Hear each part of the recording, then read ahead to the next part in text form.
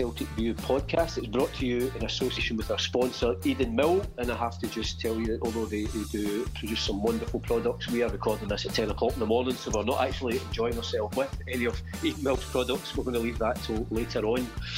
Celtic View podcast today is with myself, Paul Cuddihy, and my Celtic View colleague, Joe Donnelly. And we're delighted to be joined in this podcast by our under-18 coach, former Celtic player, Darren, thanks for joining us. Not a problem. Obviously, strange circumstances. We did this podcast last week remotely when we all chatted, and obviously modern technologies bring us together. How are you dealing with obviously the situation now where everybody's effectively just on lockdown?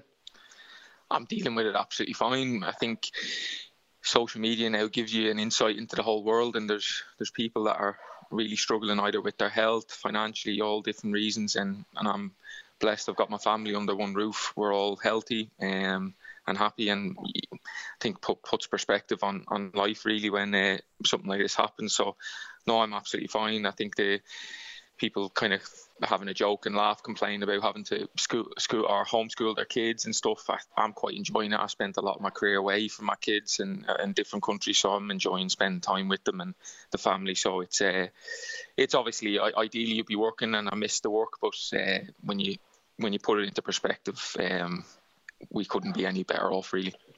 Yeah, because I was wondering the challenges, obviously, as a coach, because you're so used to being out and out on the training pitch working with the guys, and I suppose that's a different challenge already in your coaching career of having to coach your players remotely and make sure that they're staying fit and they're still working on things that they can.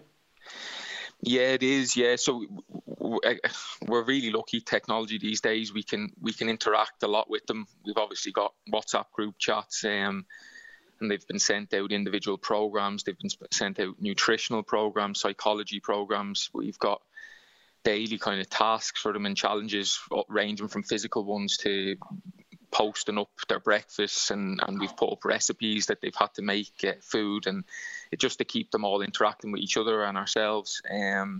So no, it's if you had this 10, 15 years ago, you'd probably have found it a lot more difficult. At the minute, we can still interact with the players, and it's just finding unique ways to keep them motivated and ticking over, really, and hopefully we'll be back together sooner rather than later. Yeah, because the guys that you're coaching, it's such a, I mean, I suppose every stage of your career is important, but particularly at the age they are, it's such a key moment in what they hope to progress in their Celtic careers.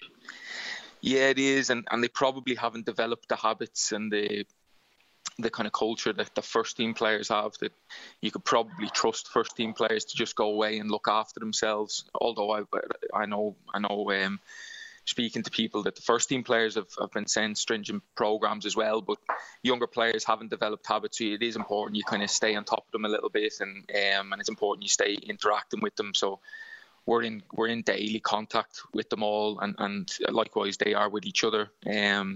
So yeah, you're right. It's an very important part of the career, and kind of my main concern with them is they haven't developed the habits of a first team footballer yet. So it's just keeping on top of them a little bit. I suppose they must, on the mental side of it, must be really important as well, Darren. When you know yourself coming through the ranks at Celtic, how much unity comes with being part of a team, going to training, mixing with the lads.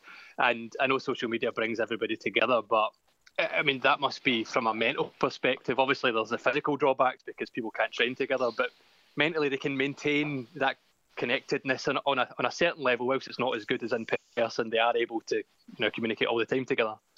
Yeah, absolutely. From a mental point of view, it's very big. And as you say, they're not together in person, but you I feel like I have been with them because you're constantly in dialogue with them, whether it's over the phone or, as I say, the group chats, and then they upload videos daily of different tasks they've been given, and so you're constantly seeing them, and they're seeing you, and you're interacting with them. So as I said, if this had have occurred 10, 15 years ago, before kind of the technology was in, it would have been a lot harder. But you still feel very much part of the group, and that's important from a mental point as well. I mean, how have you, in terms of your own coaching career, you're still really at the start of that, and was it always something that you were looking to do, and how much have you enjoyed, obviously, being back at the club where it all began for you?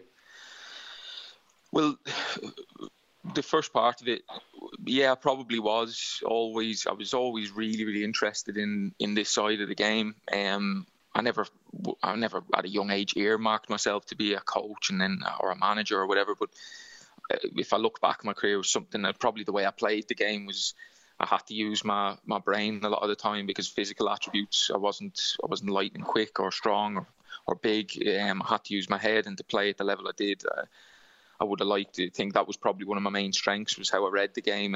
And but no, probably came about 4 years ago, 3 years ago maybe.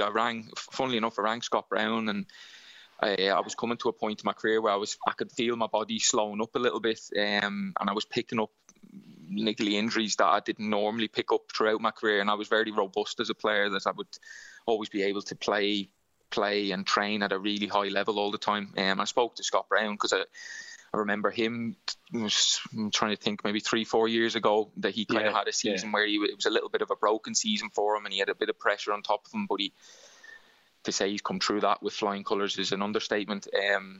And we had a conversation for half an hour, and we kind of talked. He's a friend of mine anyway, and I took his advice, and what I wanted to do was to push through it and to train harder than I've ever trained, and that's what he said he did. But my body didn't cope with it as well as Brimley's has. So basically, I couldn't get to the level I wanted to be at. And listen, I definitely believe I could have prolonged my career by maybe 2, 3, 4 years and played at the certainly in the Premier League in Scotland, but I wasn't interested in that.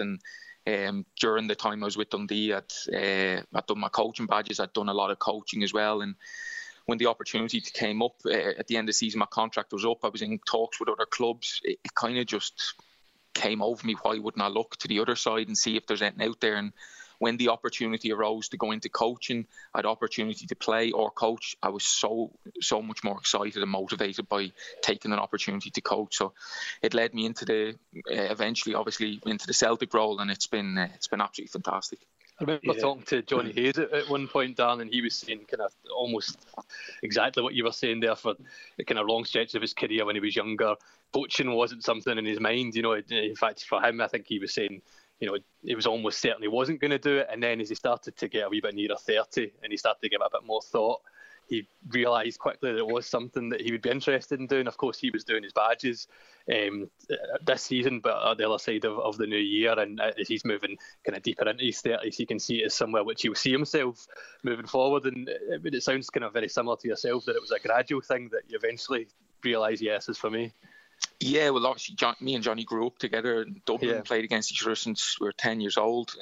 So we've kind of, we're obviously known really well through the international ages and all that. And I've spoken to him actually recently about his badges, and hopefully he goes on hopefully he plays for another number of years, but goes on and has a career in coaching. But no, for me, it was a case of, when I went to Dundee and I started coaching the under 18s and reserve team, I remember anyone that knew me as a player, I loved training. I loved the competitive side. I loved actually hurting a little bit. I loved running. I loved every part of being a footballer, and I loved the hard parts of being in it.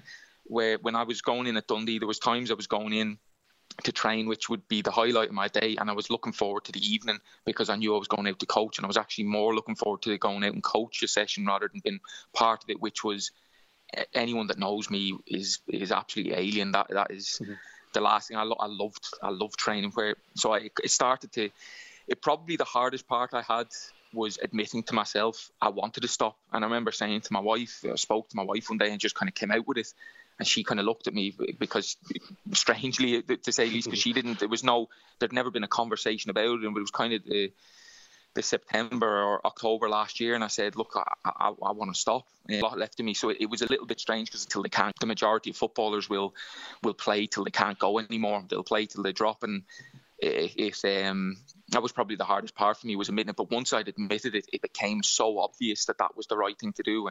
And now that I'm kind of 9 months into my coaching career, I look back and think that there's not one day goes by and I think I've made the wrong decision.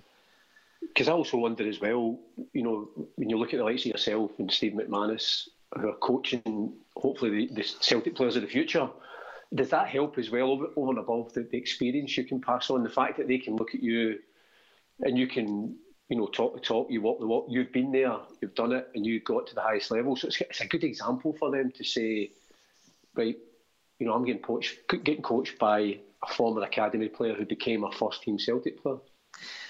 Yeah, I'd be lying if I said it didn't help, and it wasn't a fantastic experience to be able to relay over to the players. But in all honesty, it's a very small part of it. You have to go and prove yourself as a top coach and a good coach, and they have to be able to trust what you're saying. And I'll get judged on the work I do as a coach, not what I did as a player. It would be very easy for me to go in and say, well, I did this and I did that. It really, and to be honest with you, the majority of players that I'm coaching are 16, 17-year-old. I played at Celtic, I think last time, was 2010 maybe. So you're talking 10 years ago. These boys would have been 6 years old. They don't remember me, and certainly I wasn't a big enough name that they would remember anyway. So they don't look at me and think, oh, he's an ex-Celtic player, we got to listen to him. They judge me as a coach and as a person. So obviously the experiences I've had help me to form my ideas of what it takes and what they need. But in all honesty, I get judged as a coach, so it's imperative I develop and progress, and that's what I try to do day to day, is get better and better. And likewise, that I always think I'm a mirror of the players. I'm looking to develop and progress through the ages as well. Yeah, well, I mean, one of the reasons, obviously, we wanted to get you on to just have a chat about your work now, but today's also the 10th anniversary of the very first game Neil Lennon took charge as manager, having taken over from Tony Mowbray. We played Kilmarnock on the 27th of March 2010. I'm just going to, slightly unfair, I'm going to do a quick quiz on you. Right. You played in that game. How many of that starting 11 can you remember? Well, I know Robbie Keane obviously played because he scored. Bruni played because he scored late on. Or later on in the game, I think he scored the third, did he? That's right, yeah. Oh, I could have a guess. Did the boy? Do you remember the boy Josh Thompson? Did he play centre back with me? Maybe? Yeah, he played. Yeah, jeez, that's a centre back pairing that Celtic should never see again. I'll go. Aiden would have played. Would he? McGeady? Yeah, he played. Goalkeeper. Was it the Polish boy? Not obviously Boric. It was Arthur. Was it Boric? Was Arthur? Yeah. Was Nail still there? Lee Naylor, was he still there? Yeah, he played as well. Yeah. You're on a roll now. I know. There's ones that I'm hoping weren't playing. They're names that haunt me forever. Nguemo, was he playing? He was, yeah. Aye, that's one. Right back, Hinkle, no? Yeah. So you'd have McGeady, then left, Bruni, Nguemo, and Fortune. Yeah. So you've just got one more forward. I'll have a bash. Kamara, was it? Oh no. Samaras. That was impressive. That was impressive. Yeah, no, I impressed myself there. What we're going to do now is we're going to just take a quick pause, and we're going to listen back to the goals, 2 from Robbie Keane and 1 from Scott Brown from the 27th of March 2010. Nguemo spins round one player, gives it to Samaras back to Hinkle. Hinkle takes a touch, across now to Brown in the centre circle. Plays it across to Naylor, good ball. Naylor, he's been tracked back by Russell, still Naylor, he's on his right foot. Chips it across into the box, but it's Simon Ford, heads it clear. Chested down by Nguemo. 5-yard pass to the left. Brown forward to Robbie Keane in the edge of the box. Simon Ford couldn't pick past him. Robbie Keane, he chips it in, and that is a wonder goal. He danced past Ford, he danced past Severin, and chipped it over Bell. And it's 1-0 to Celtic, and Robbie Keane has given Celtic the lead. Yeah, that's just a great individual effort by Robbie Keane. I mean, he just got the ball, just at the edge of the box, and then just beat 2 Kilmarnock players and also the goalkeeper. A wonderful individual effort, nothing to do with team play or anything else at all. Just a striker at the top of his powers, just taking advantage of a chance he's been given. And nobody else in our team could have done that, to be quite honest. and very, very few players could do that. Excellent. Well, I think Jim summed it up perfectly. I don't think anyone else in the team could have done that. He spun past Ford, he nutmegged Severin, he chipped it over Bell, and I think there was an inquest in the Kilmarnock defence. I think there was nothing they could have done. I think it was just, as Jim said, a man at the height of his powers, and he's given, with 10 minutes to the first half to go, Neil Lennon Celtic a 1-goal lead. Scott Brown plays it forward to Robbie Keane, who's on the right hand side. He brings it down, good play there from the Irishman. Bears down in Severin, still Robbie Keane drops his shoulder and he plays it into the back of the net. It's 2-0 to Celtic, and we have to say thank goodness for Robbie Keane. Yeah, just 2 goals that, you know, a top talent has scored for us. It's by no means been a convincing display from the outfield players at all in terms of moving the ball around a wee bit, but that's twice Robbie Keane has just got the ball in an ideal position to show what he's capable of. And let's hope we keep him again next season. Well, he just one-on-one with Severin, he dropped his shoulder twice and then just went inside and just blasted the ball across to the far post. Wonderful technique, and there's nothing much Kilmarnock can do. They'll be quite disappointed. I think their management team were disappointed with corners and free kicks and stuff like that. They haven't really had a great deal of good ball into the box. Well, they'll be looking for a better ball from the captain this time. Craig Bryson just flights it across, it's missed by everyone and eventually spins over on the far side, and it's picked up by Fortuny. He's got Keane ahead of him, he knocks it there and Keane gets in front of Kelly. Good play there from Keane. He's got Brown inside, gives it to Brown, Brown drives forward, Fortuny's wide on the right, plays it to McGeady, McGeady on the left hand side. It's McGeady against Clancy. McGeady takes a shot and it's Brown who scored, and it's 3-0 to Celtic, and the captain has made the point secure, and that is a move that started in Celtic's penalty area and finished in the back of the Kilmarnock net. It's Celtic 3, Kilmarnock 0. Yeah, that was a bit better. You know, they made good use of the ball, and Scott Brown through the middle, out to Aidan McGeady, and then did the right thing, come back into the middle again, and the ball well laid off by Aidan McGeady into his path. Complaints from Kilmarnock that Brown might have been offside, but probably not. Dan, obviously you were in that first Celtic team. Neil Lennon took over after the defeat at St Mirren Park, and what was he like? Because obviously he came from the reserves, and you know, you were talking earlier on about it didn't matter what you did before, you had to prove yourself as a coach. What was he like coming into that squad at the time and trying to settle everybody? Yeah, it was obviously it was actually a horrible time, to be honest with you. There's not a moment in my Celtic career I wish I didn't have, but that was a really bad time. Obviously, we'd come off the back of that horrific defeat. We'd conceded the league because we'd lost at Ibrox.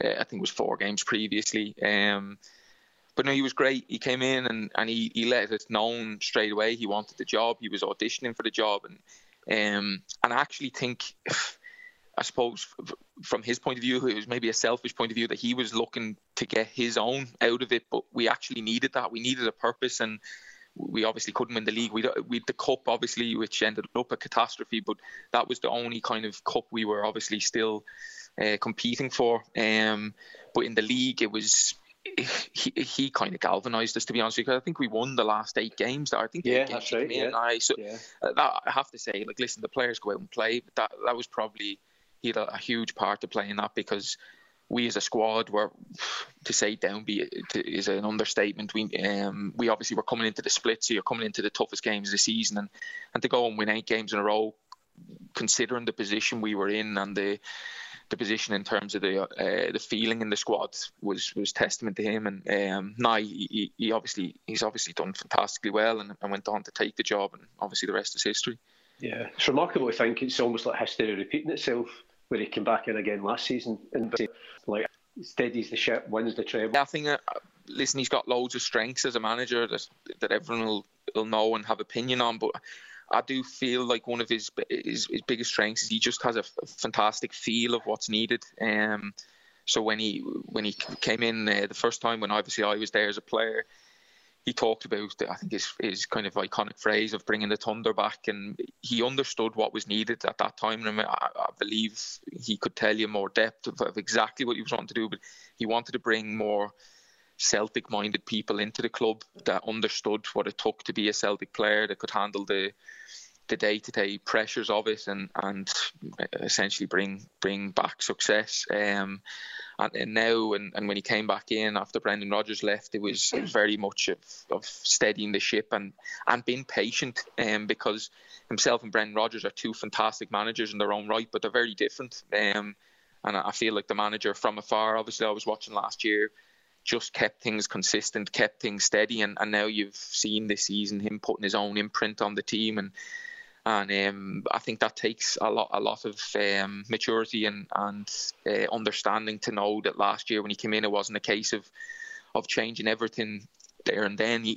He was patient with it and delivered the success the club needed, and then now has changed it into his own team, and now what you see is very much a Neil Lennon team. So no, all credit to him. He's done fantastically well in both spells. One of the things I love about Neil Lennon, and I'm obviously not the first person to say this, but is his willingness and his belief in young players to come in. Basically, if you're good enough, you can play in his starting 11. He, of course, gave James Forrest his debut back in 2010, not too long after his first game in charge that Paul was speaking about before.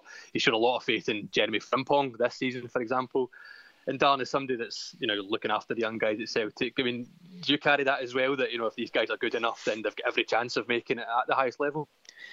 Yeah, that right at the minute in my career, that is like my sole goal, is to create first team players. There's no league or cup I'll win as a youth coach that will give me more satisfaction than developing a first team player. That's all I want, and that's my whole focus is how do we get as many as we can in. Now the club is a rich history of successes coming through, and been either sold on for fantastic money or gone on to be club legends, or both, and been very successful.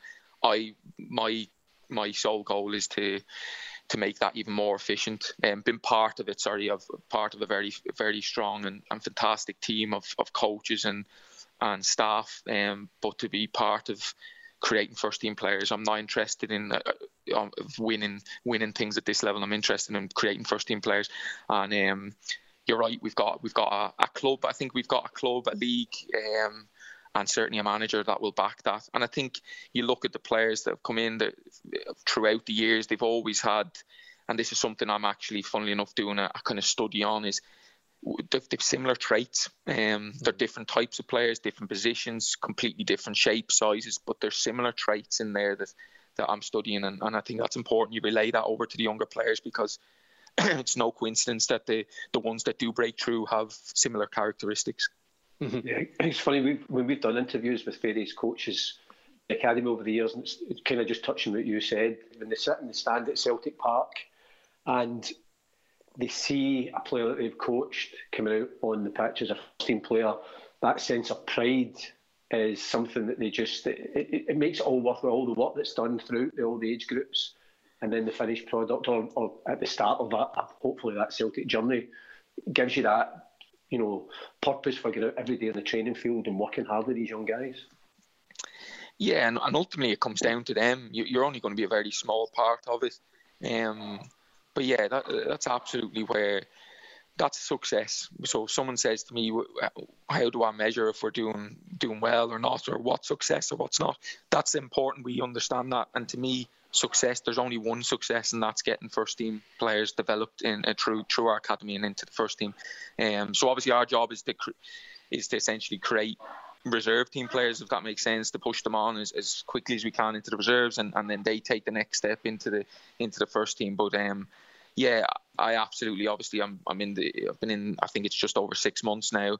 I'm hoping in the next 18 months, 2 years, I'm watching these games and you're seeing boys coming through, and to me that'll far outweigh any game you win at youth team level or any cup or league or whatever it may be. Yeah, because it's kind of like, it's similar to seeing when you're a supporter.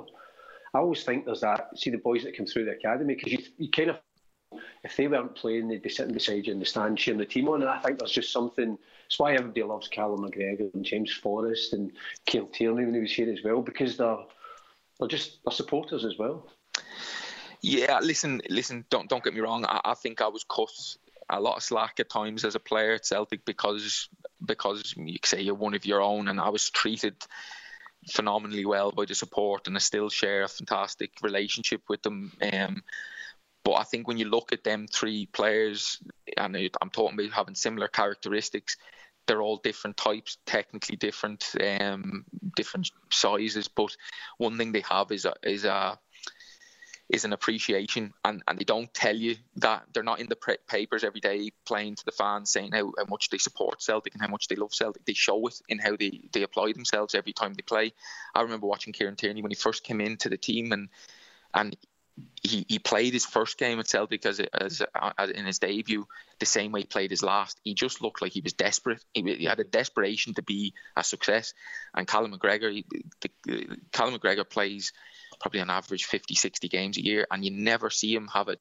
There's not one moment in a game I watch Callum McGregor and think he's not given everything he possibly can. Now, Callum McGregor is a phenomenal footballer, technically phenomenal, tactically, physically, everything. So all of that side of it is looked at, but his actual mentality to the game and his commitment to it is second to none. And that's what I'm talking about. All these boys have the same characteristics. They've different styles, and they've different ways of getting there in terms of their talent, but their desire to actually be footballers and top elite footballers is what's outstanding. Kieran Tierney wasn't the outstanding talent coming through the academy when he was there, but he's certainly one of the most talented footballers I've seen come through when he became a first team player.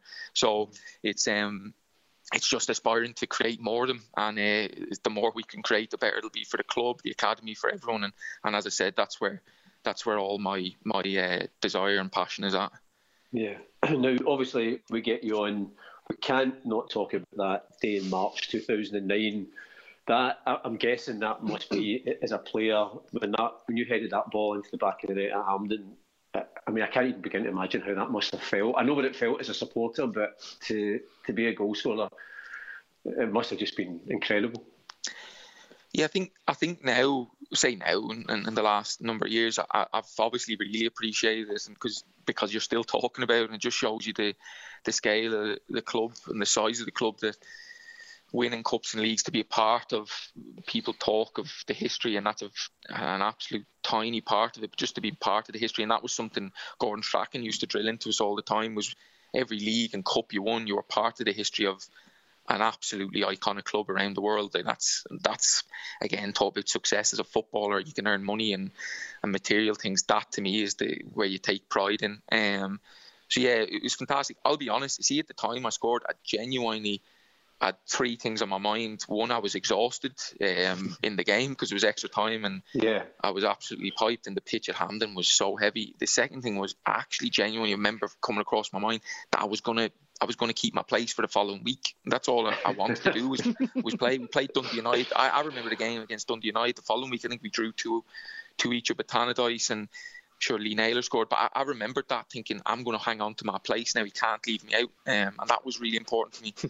And the third thing was the night out. I was obviously looking out to the night out. So it's now you appreciate the scale of being involved and winning things in cups. But I'll be honest, see, when I was in the first team, I appreciated every moment I had, but it was the norm. Winning a cup was the norm. You woke up the next day, you had your wee night out, and then it was right, we needed to win the league. And if you ever won the league, you had probably a cup final a week, 2 weeks later, whatever it may be. So it was the norm. You never sat back after winning a league and thought, that's magnificent, and blah.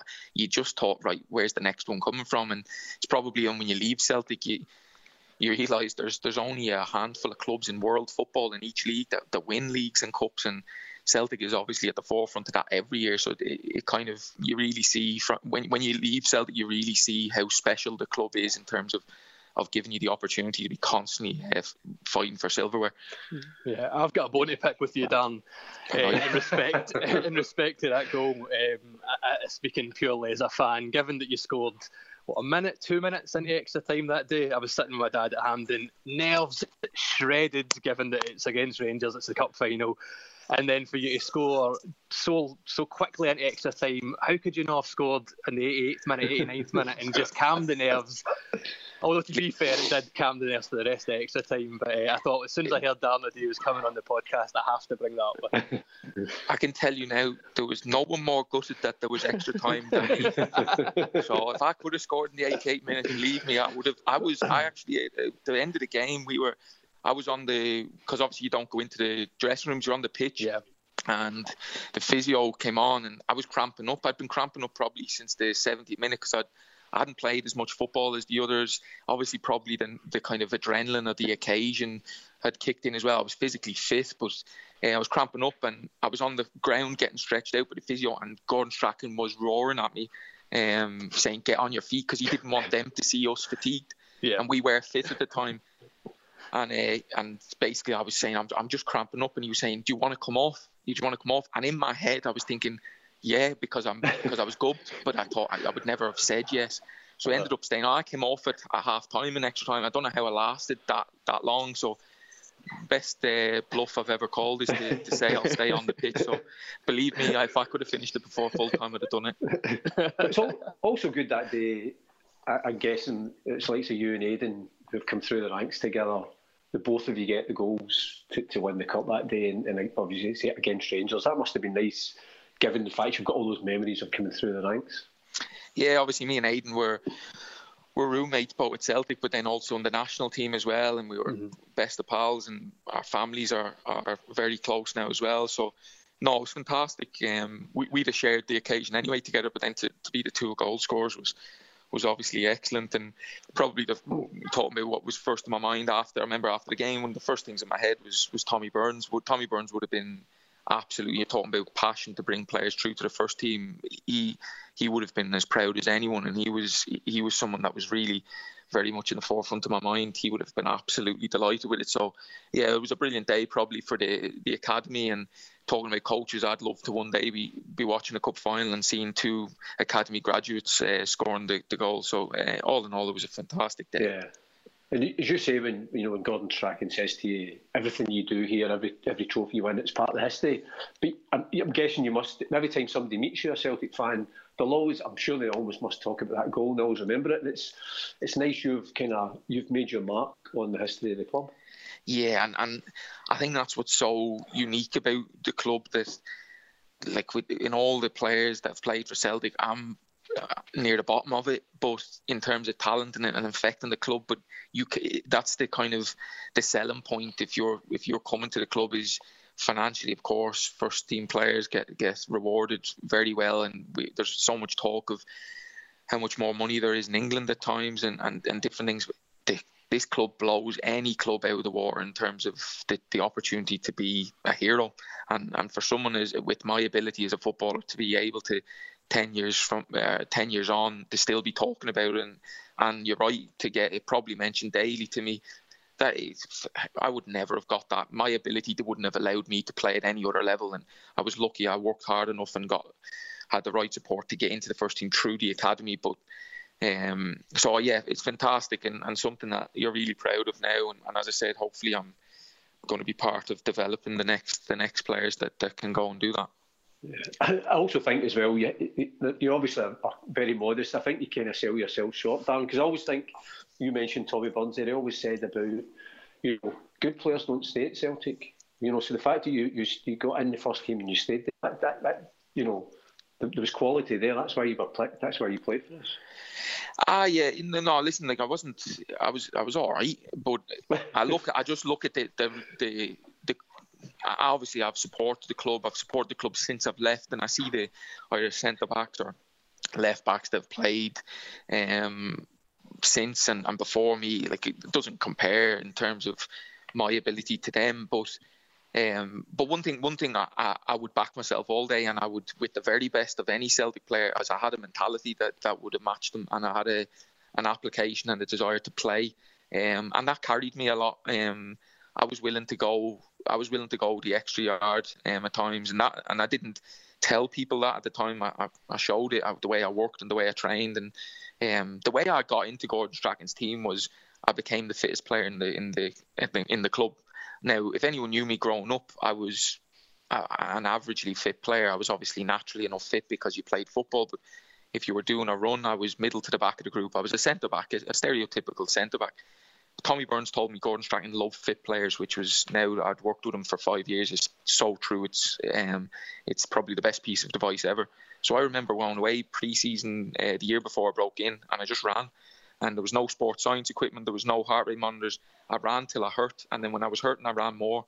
And I ended up having hernia ops because I was probably overdoing it. But the reality was, I knew how to get there, and I was willing to hurt and put my body through whatever I had to take to get there. And I'm talking about talent. My talent wouldn't have carried me. And I work with players now that I look at their talent and think, if you match that up with the mentality maybe I had, you're going to create players, no doubt, because we've got some fantastically talented players in our academy. And I believe my expertise, along with the other coaches, we've got enough between us to tactically, technically, and all the different aspects of the game, develop them. But if the mentality side of it is the one that we're not fully in control of, but that's probably going to be the biggest difference. Because one thing's for sure, Celtic's academy will see millions and millions of talented boys come through. It's up to us to find a way of making that talent count, and ultimately how it counts is getting into the first team. Yeah. Listen, Darren, we have just about come to the end of the podcast. So really appreciate your time. We could have sat and talked all day, but I'm sure your family will be wanting some more homeschooling. Yeah. No, if I do a bit of homework now, I think. Well, listen, we can't leave you without. We're going to finish this podcast with the commentary from that day in March 2009. That goal that put us on the road to winning the League Cup. Thanks again, and listen, all the best for your future career as a coach, and I'm sure in the fullness of time a manager as well. Brilliant, guys. Thanks very much. Thanks, Dan. Cheers, Dan. Swung across there, and down the goal! Darren O'Dea! Perhaps the most unlikely player on the pitch to score. He scores against Rangers for the first time, in the Cup final for the first time. It's the first goal in the Cooperative Insurance Cup final 2009, and it belongs to Celtic. It's a brilliant one. It's just Boyd that runs across the face of him. He's dropped for one set, gets his head on it, and it sails over McGregor. Celtic trying to smuggle the ball across the halfway line. That's for McGeady to chase. McGeady up against Broadfoot. McGeady's got the pace. Aidan McGeady to win it for Celtic. That's a penalty, and Kirk Broadfoot could well be off. Celtic have the penalty, won by Aidan McGeady. And Kirk Broadfoot stands up, and Kirk Broadfoot is gone. Aidan McGeady stepped inside, the clip on the back of the leg, and a very easy decision for referee Dougie McDonald. Aidan McGeady was in Gordon Strachan's bad books. He's now got the chance to make every Celtic fan roar. Celtic will win the Cooperative Insurance Cup for 2009. Signed, sealed and delivered by Aidan McGeady. It's a good penalty. It's a great penalty.